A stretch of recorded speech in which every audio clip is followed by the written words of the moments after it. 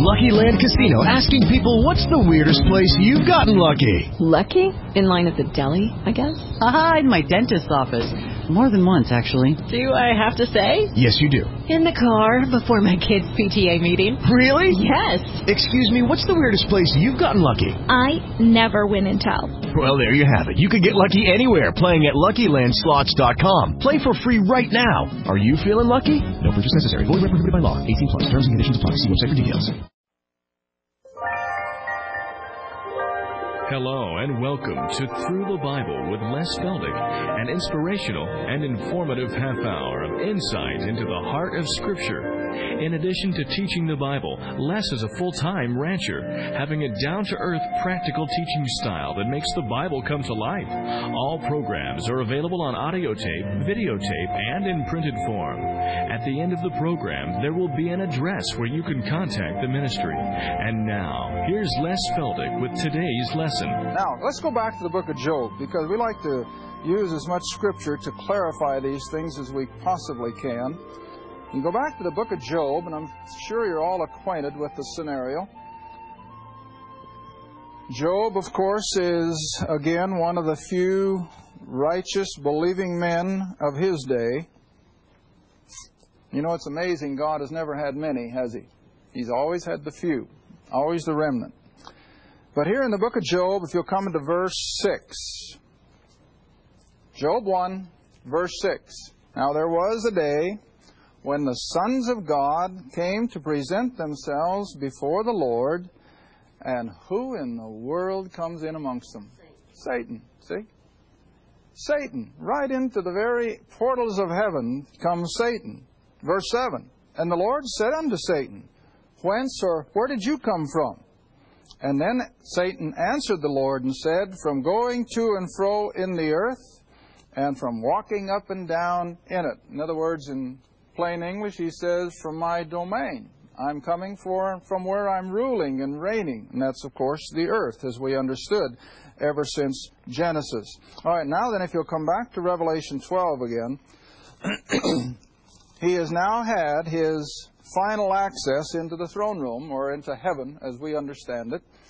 And as a result of the war in which Michael and the holy angels have fought and defeated Satan, and he's cast out. Now you come to verse 10 of Revelation 12. And I heard a loud voice saying in heaven, Now is come salvation and strength and the what? Kingdom. Oh, you see, that's been in view ever since the beginning of the human experience. This glorious kingdom that God is going to rule and reign upon the earth. And now here it's beginning to get close. And so the angelic host can say, Now is come salvation and strength and the kingdom of our God and the power of His Christ. For the accuser of our brethren is cast down, who accuse them before our God day and night. Who is accusing? Satan. And who is he accusing? You and I. Every time we sin, and we all do, who is the first to run and tell God about it? Satan. You ever realize that? He is constantly letting the Lord know where we have failed. And this is a sobering thought, that not only is the world watching every move we make, but Satan is watching. And the minute we fail, he's right up there. But we have, of course, turn back with me a few pages from Revelation to the left and come to 1 John. Just a few pages, the little letter of 1 John. But we have this comforting fact, that even though Satan is constantly accusing us before the Lord day and night, every time he sees us fail, he immediately reports in. And he says, you see what that person did? I thought he was one of yours. Now, 1 John chapter 1. No, let's come down to chapter 2, verse 1. 1 John chapter 2, verse 1. My little children. You know, I've always told my class, I love that address, don't you? You know what that makes me feel like? I'm just like that little kid again that a mom just can't watch close enough. You know, what does that take? About a 2-year-old or a 3-year-old? You know, they say the terrible twos. I mean, you can't watch those kids close enough. And yet that mother, if she's a mother, has such a love for that little child that she's not going to let anything happen to it.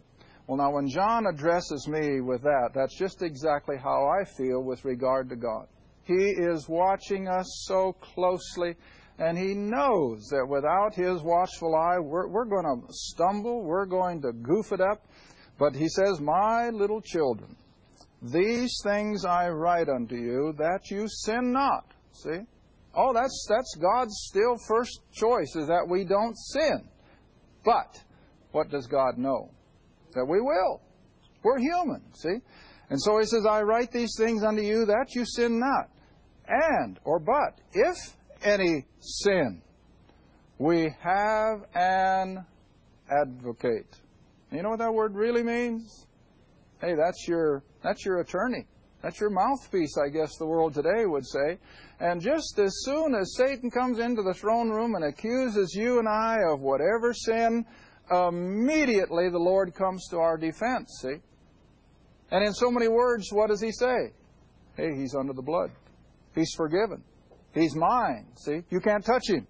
All right? So if any man sin, we have an advocate with the Father, Jesus Christ the righteous. All right, let's turn back a little further to the left and go to the book of Hebrews. Go to Hebrews, chapter 1. Because these are a lot of basic doctrines that I'm afraid a lot of believers are never being taught.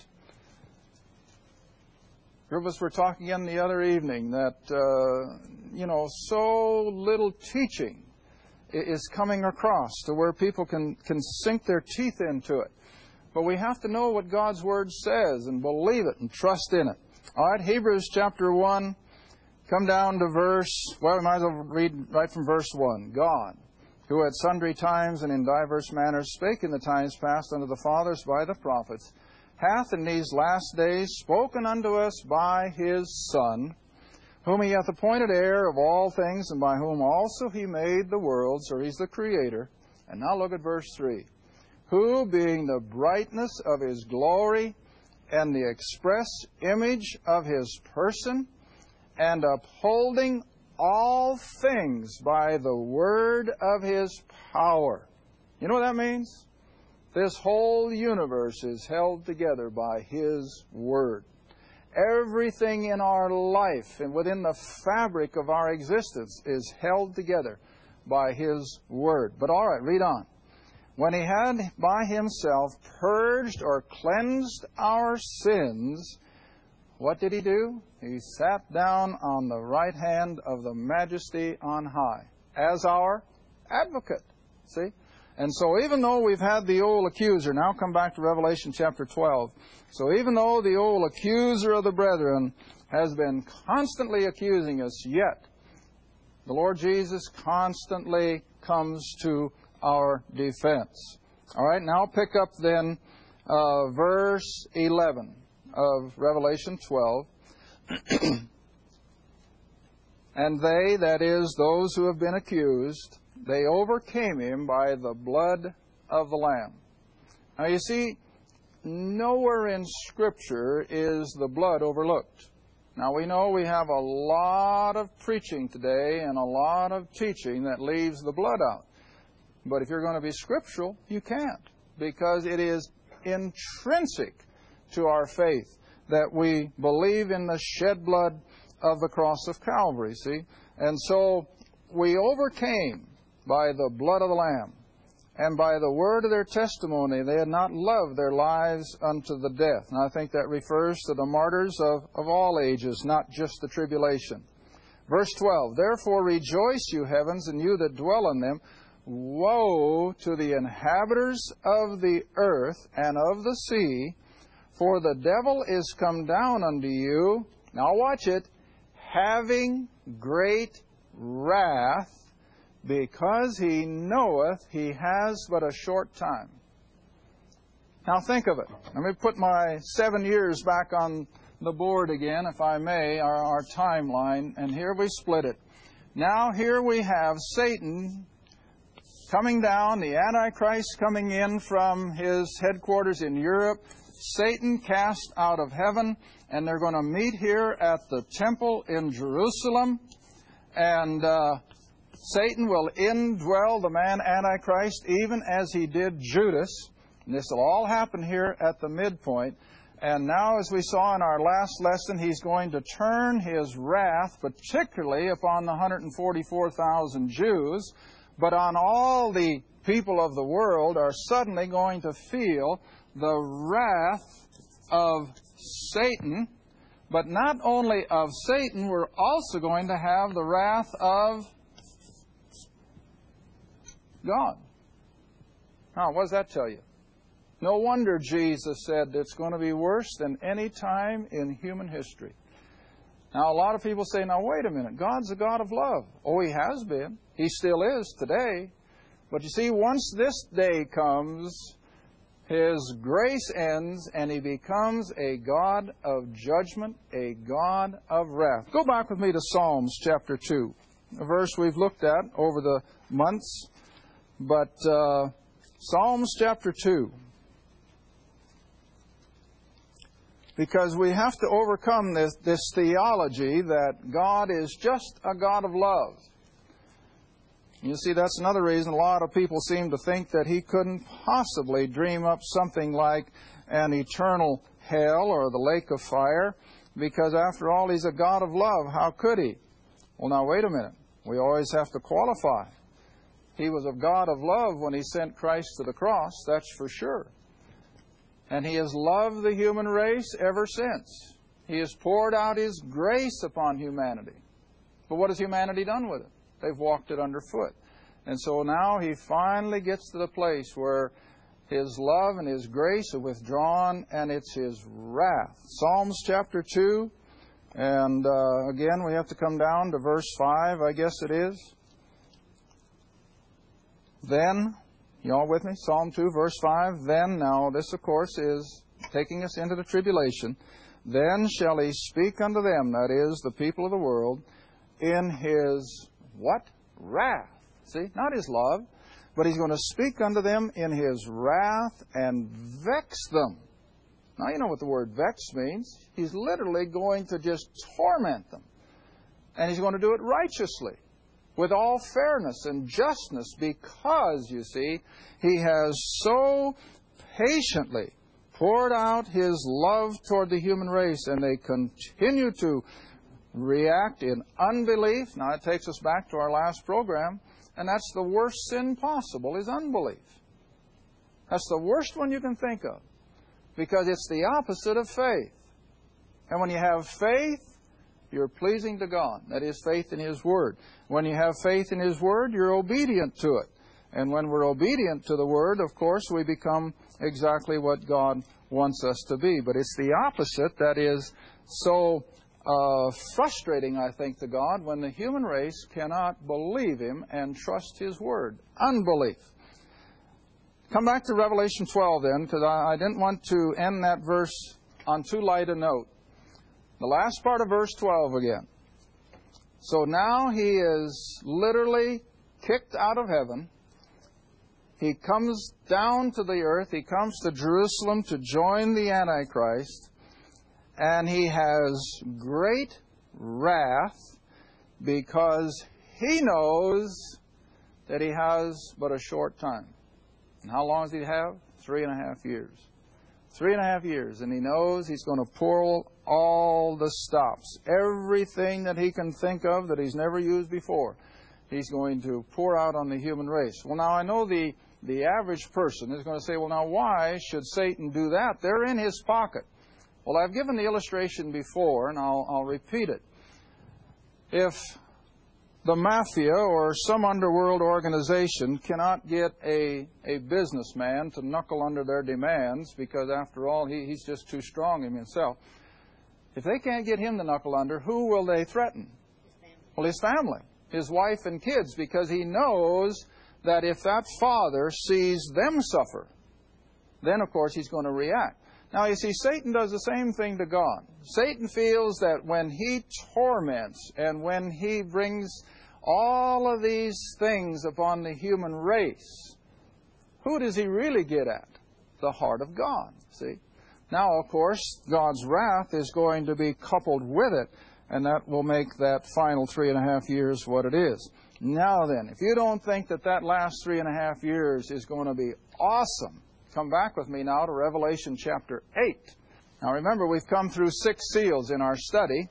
The 6th seal was the great earthquake, which triggered the midpoint. And now when you come to chapter 8, we come to the 7th seal. Now the 7th seal, which will, of course, open up now the scroll and the paying off of that mortgage that's within. The 7th seal in itself is not an event, but it triggers the 7 trumpets. And so out of the 7th seal comes the first of the trumpet judgments, and there'll be 7 of those. Now remember, when we first started our study on Revelation, I put it on the board that the events of the tribulation are like a mother-to-be approaching the day of delivery. And first comes a light birth pang, just enough to know that your time is at hand. And maybe an hour or two later comes a little harsher one. And it just keeps increasing in intensity as well as in the closeness. And so this will come through the tribulation. It'll start out relatively mild, but as it moves to the end, it's going to crescendo, see, until finally the last day has come and Christ returns. All right, so now you come to chapter 8.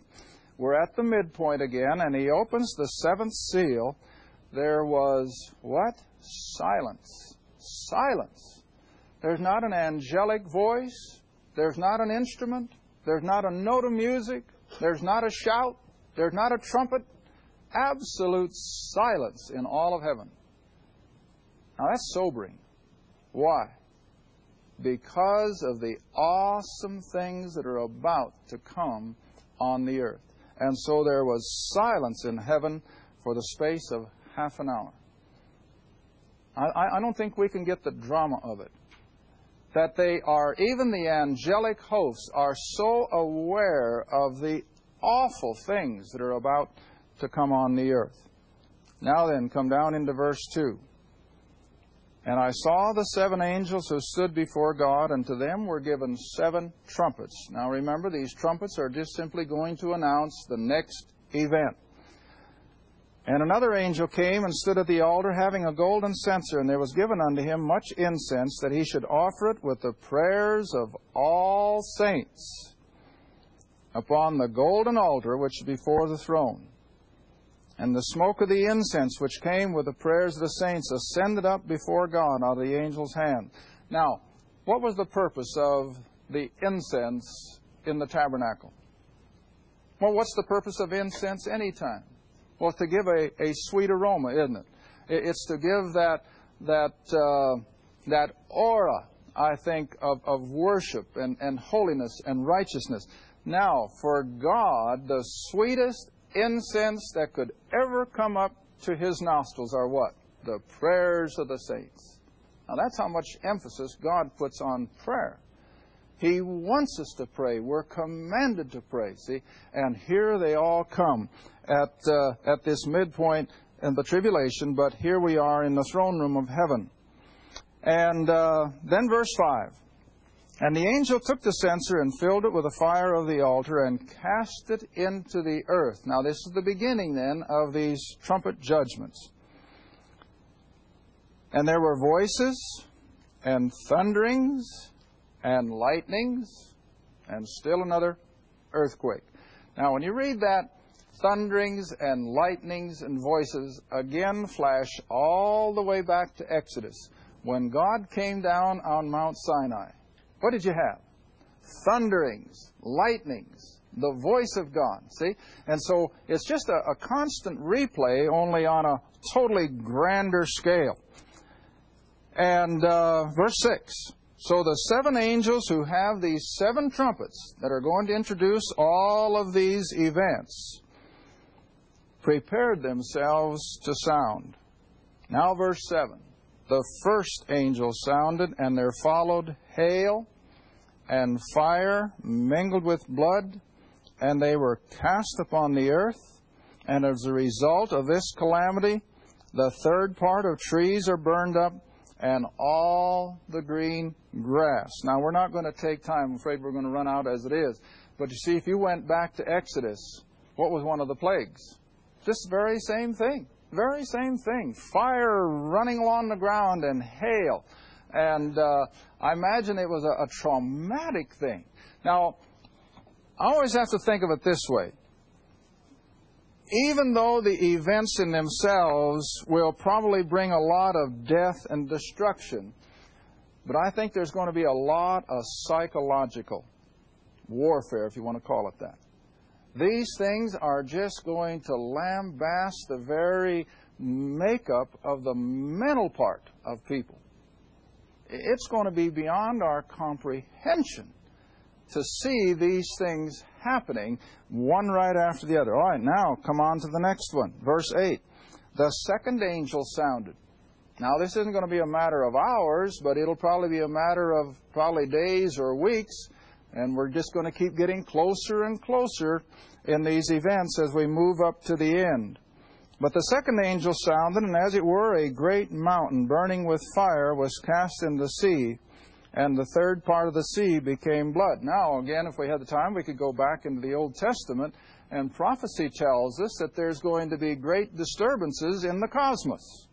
In other words, I think there's going to be great meteorites coming down and hitting the earth. I was reading a scientific article a while back where some scientists are trying to project some means that if they see a huge meteor coming from outer space, and it's going to collide with the earth, they are actually dreaming up some kind of a weapon that they can send out and explode a nuclear device on the face of that meteor and maybe deflect it.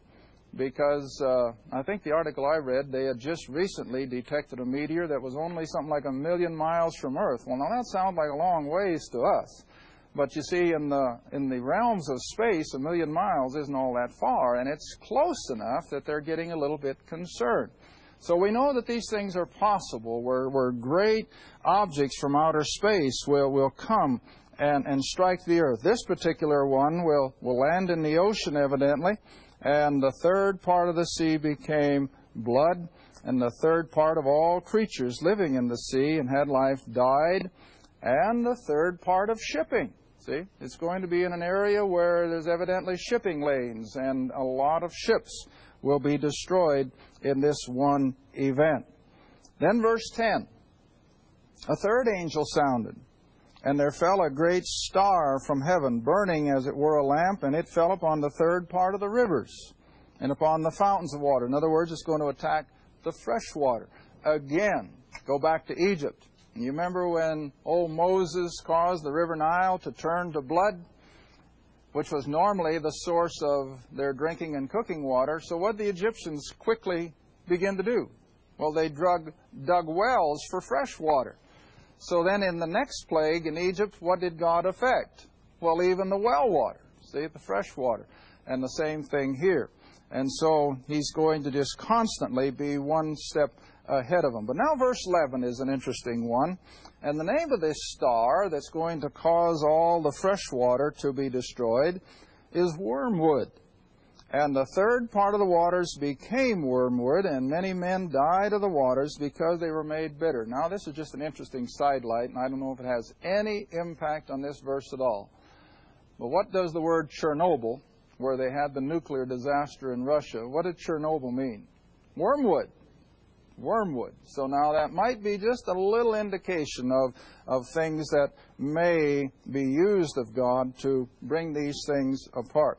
Well, we got time for one more trumpet at least, and that'll be the fourth one now in verse 12.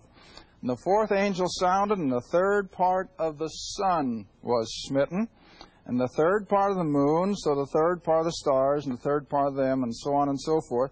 And the day shone not for a third part, and the light likewise. And I beheld and heard an angel flying through the midst of heaven, saying with a loud voice, Woe, woe, woe to the inhabitants of the earth by reason of the other voices of the trumpet of the three, which are yet to sound. Now, it's already horrible. There's already been a tremendous loss of life and living things, not only the human race, but also we've already seen living things in the sea, animal life. It's all coming under the wrath of God, and yet the angel says it's nothing compared to what is left. Thank you for joining us again for Through the Bible with Les Feldick. If you'd like to order audio tapes, videos, or any of our printed material, you may do so by writing Les Feldick Ministries, Route 1, Box 760, Kinta, Oklahoma, 74552. That's Les Feldick Ministries, Route 1, Box 760, Kinta, Oklahoma, 74552. Or you can call us toll-free if you'd like at 1-800-369-7856. That's 1-800-369-7856. Remember, this is a faith ministry, and your participation with us is greatly appreciated. Again, our address is Les Feldick Ministries, Route 1, Box 760, Kinta, Oklahoma, 74552. And our phone is 1-800-369-7856. Thanks again for listening, and please join us next time for Through the Bible with Les Feldick.